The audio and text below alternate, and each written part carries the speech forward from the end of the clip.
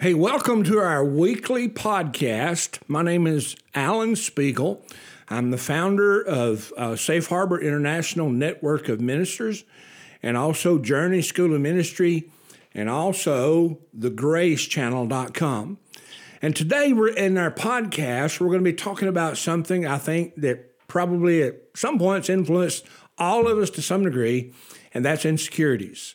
We're going to be talking about winning over insecurities. But before we get into how to win over them, I want to walk through and explain very simply what insecurities are, how they came about. And then we will, whether we do it today or not, we will talk about how to overcome and win over insecurities. You know, there's nothing that'll kill a relationship, a ministry, or even a business any quicker than insecurities. Now, what is an insecurity?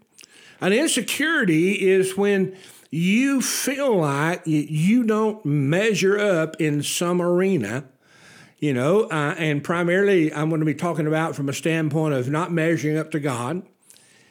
And so when you feel like you don't measure up to God, that you can never do enough, be enough to be pleasing to God, then you set out to try to make yourself feel the way that only God can make you feel.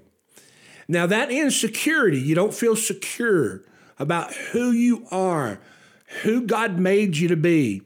And when you don't feel that, John wrote this in 1 John. He said, we have known and felt his love. And see, one of the things that's going to drive out, and we'll go into it in depth in probably a later podcast, not today, about how the love of God will drive out those insecurities. But when you do not feel loved by God, you will begin to look at other things to get you to feel the way that only God can make you feel. In marriage, if you've got a lot of insecurities, you'll put pressure on your spouse to be or do or say or something to build you up. And, spouses should do that to some degree, but that's not their primary responsibility in your life. Okay, so you'll put pressure on your spouse to make you feel a certain way. Or maybe you will put emphasis on success because you'll feel better about yourself if you become financially successful. And nothing wrong with being financially successful, but that can in and of itself be the goal of our life, because here's the problem. Anytime, now listen to this, anytime we look at anything other than God, the work that Jesus did for us at the cross, to find our security, and we start feeling better about ourselves. Let's just use business for a minute. If you think making X amount of dollars is going to make you feel good, and you make that amount of money, you may or may not feel good, but let's say you do. Let's say you say, I want to pocket after taxes $1 million a year. That sounds pretty good. And when I do that, I'm going to feel good about me. But here's the problem. If you do that and you do not maintain that, how are you going to feel? You hear what I'm saying? You see, anything external, the Bible talks about how everything that is external, it's outward, it's here. Paul said in Corinthians, it's temporal, subject to change. And the moment that we put our feeling good about ourselves in things, people, whatever, in ministry, the size of our ministry, the moment we do that and we hit a nosedive, how we're going to feel.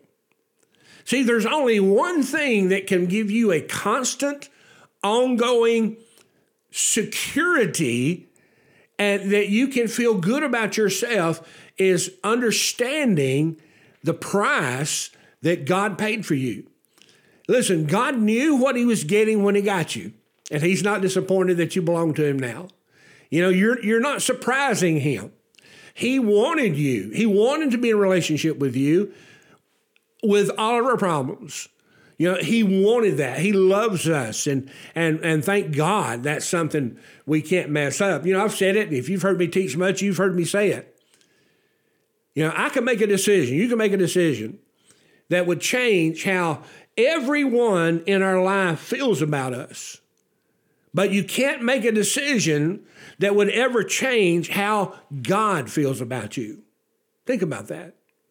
You can't make a decision. You can't do enough wrong for God to change how he feels about you.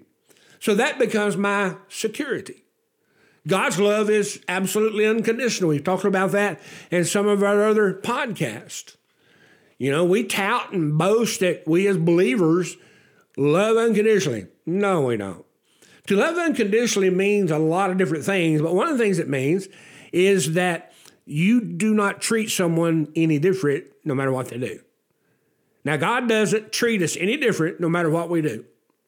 Now, we do with people. Well, we say we don't, but we do. I was talking one time about that in church many years ago when we were pastoring in Florida.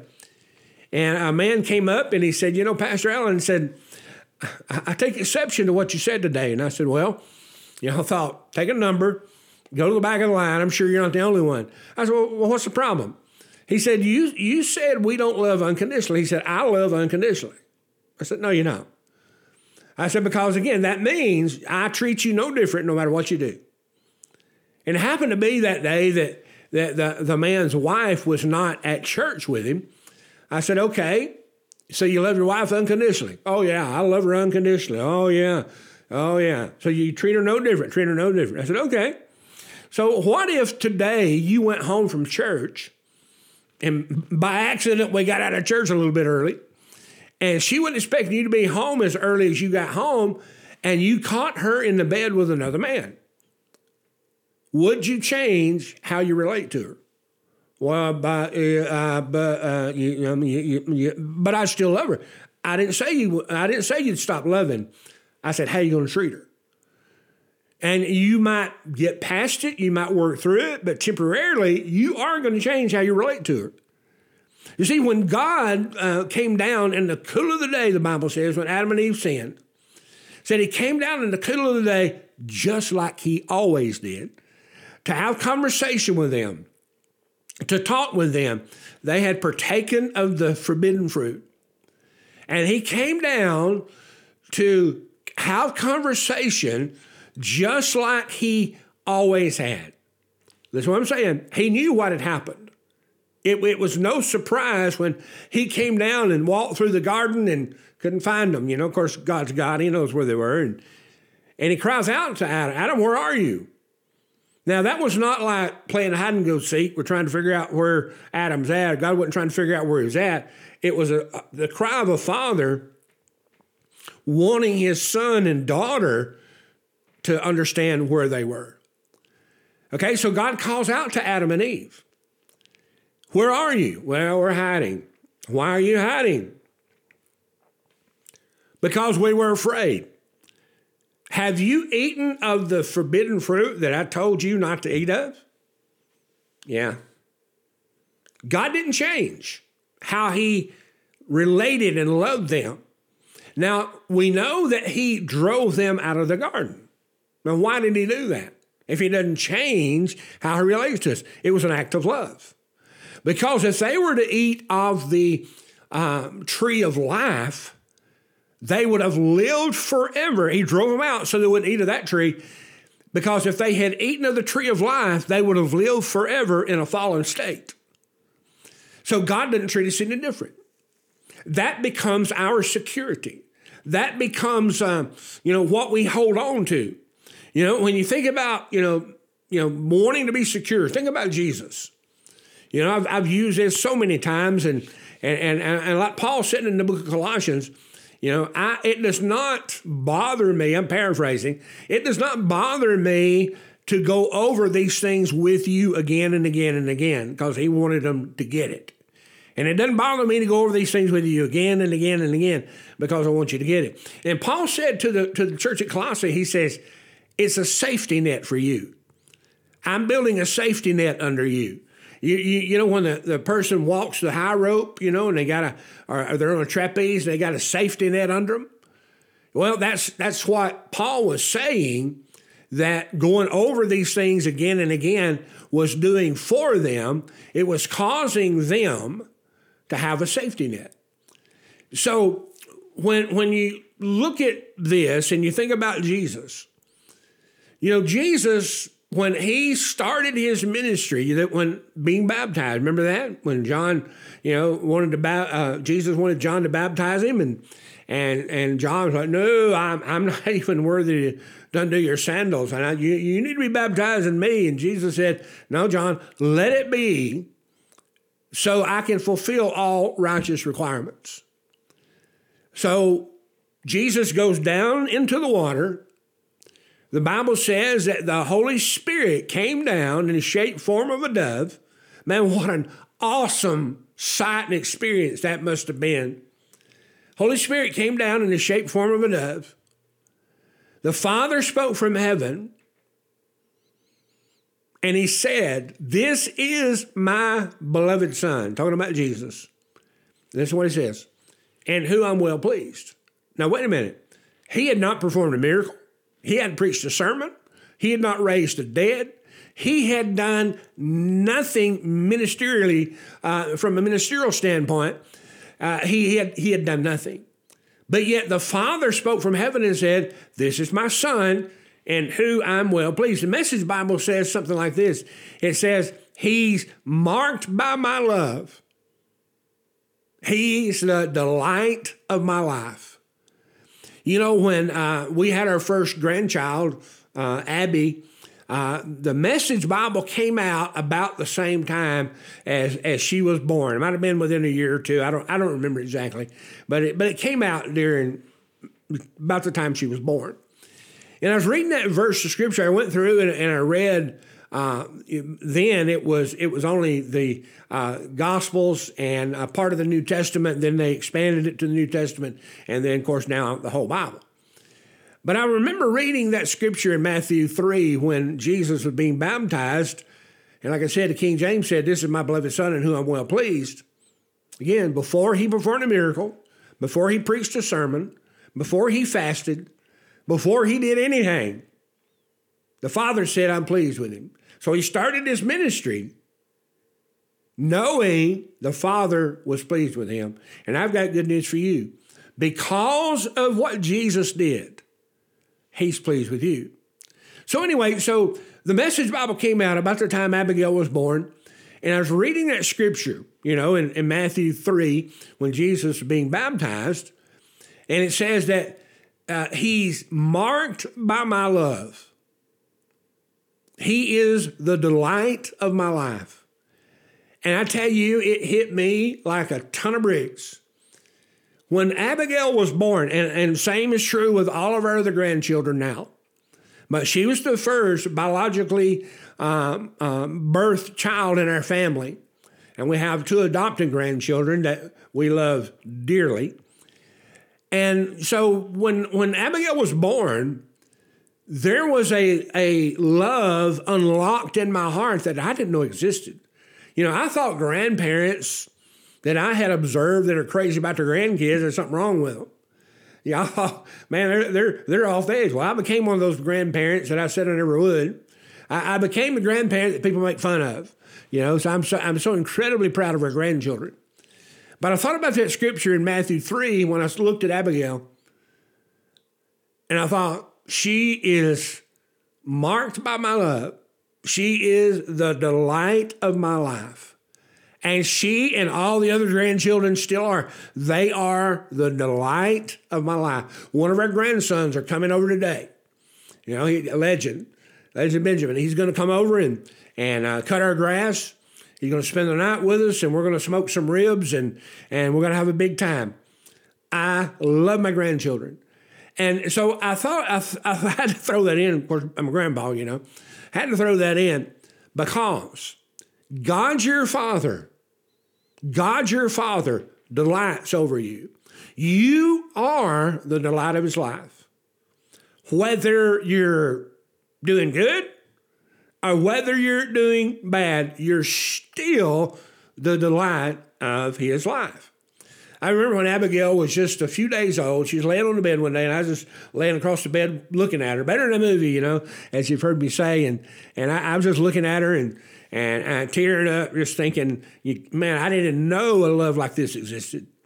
And I looked at her and I thought, man, there's nothing about her I would change. To me, she was perfect, and to me, she still is. I know that that's not reality, but to me, she is. And to her grandma Gia, and she is.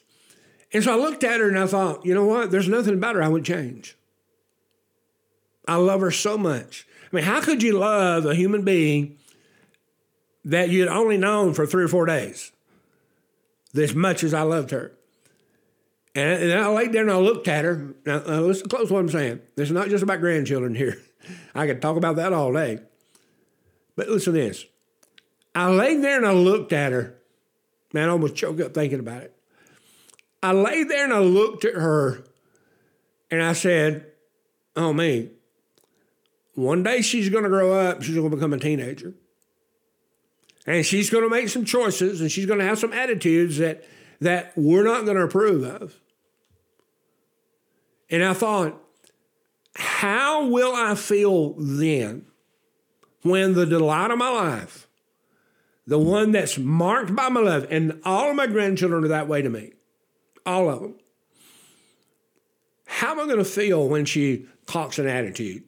How am I going to feel when she, doesn't do maybe what she should do? And the Lord stopped me. Man. He stopped me and he said, I never stopped looking at you the way that you're looking at Abigail right now. Son, you are the delight of my life. You have been marked by my love.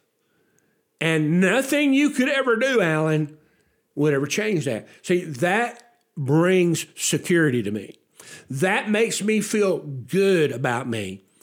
And therefore, I don't have to depend on, and I appreciate everything my wonderful, wonderful wife does for me. I appreciate the way that when I have a knee surgery, she serves me. When I'm not having a knee surgery, how she serves me and loves me and pets and pampers me. I love that so very, very, very much. But take it to another level. God even loves us more than that. See, I can make a decision. It could change how Janice feels about me. Not saying she wouldn't love me. She would still love me. Her heart might be broken, but she would still love me. But I could never do anything, and you can't either, to cause God to treat you any different than he's already treating you. So I want you to rest in this. There's something you can't mess up, and that's how God feels. God's love never changes. He doesn't love you if and when. He loves you because of who he is. And that's how Jesus started his ministry. He started, listen, knowing the Father was pleased with him.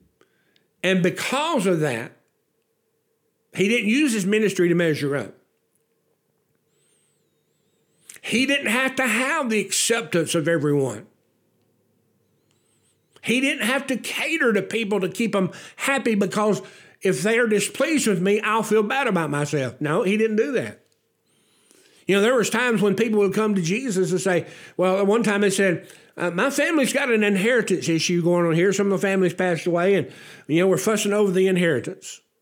Will you come and settle it for me or for us? And he said, no, that's not my responsibility. You go figure it out. See, for most of us, we would not take that bold of a stand because, one, our very insecurities, and we got to keep everybody happy. Listen, Pastor, if you're listening to this, you can't keep everybody happy. You can't keep everybody happy. You are going to let people down, whether it's justified or not. They are going to be disappointed in you. But if our security's in Jesus and what he says, think about this, and I'm running out of time here, but I want to get this in. Jesus one time preached a sermon talking about taking of the bread is his flesh, and the wine was his blood, and if you don't take this, you're not a part of me. And he goes through this whole deal. And get this, the Bible says the whole crowd left. Everybody left. And he turned around to his right-hand guys and ladies and the disciples that were his team and said, "Are you going too?" And I don't remember if it's Peter or who it was, but I think it might have been Peter. They said, "Lord, where else can we go? You're the only one that has words of eternal life." So meditate on, until next time, my security. Remind yourself, my security is because of what Jesus did for me. It's not, listen, my security is not because of what I've done for him, but it's what he did for me. Blessings to you. I pray that this will influence your emotions, that you'll feel better about yourself. Because when you do, you're going to feel better about everybody around you. You'll treat people different. You know, A.W. Tozer said, and I'm going to stop right here for real this time. A.W. Tozer said, the most influential and powerful thing in your life right now is what you think about when you think about God. And when you think about God, if you don't think of a God that loves, accepts us, is on our side, you're not thinking about the right God. More next time. Blessings to you.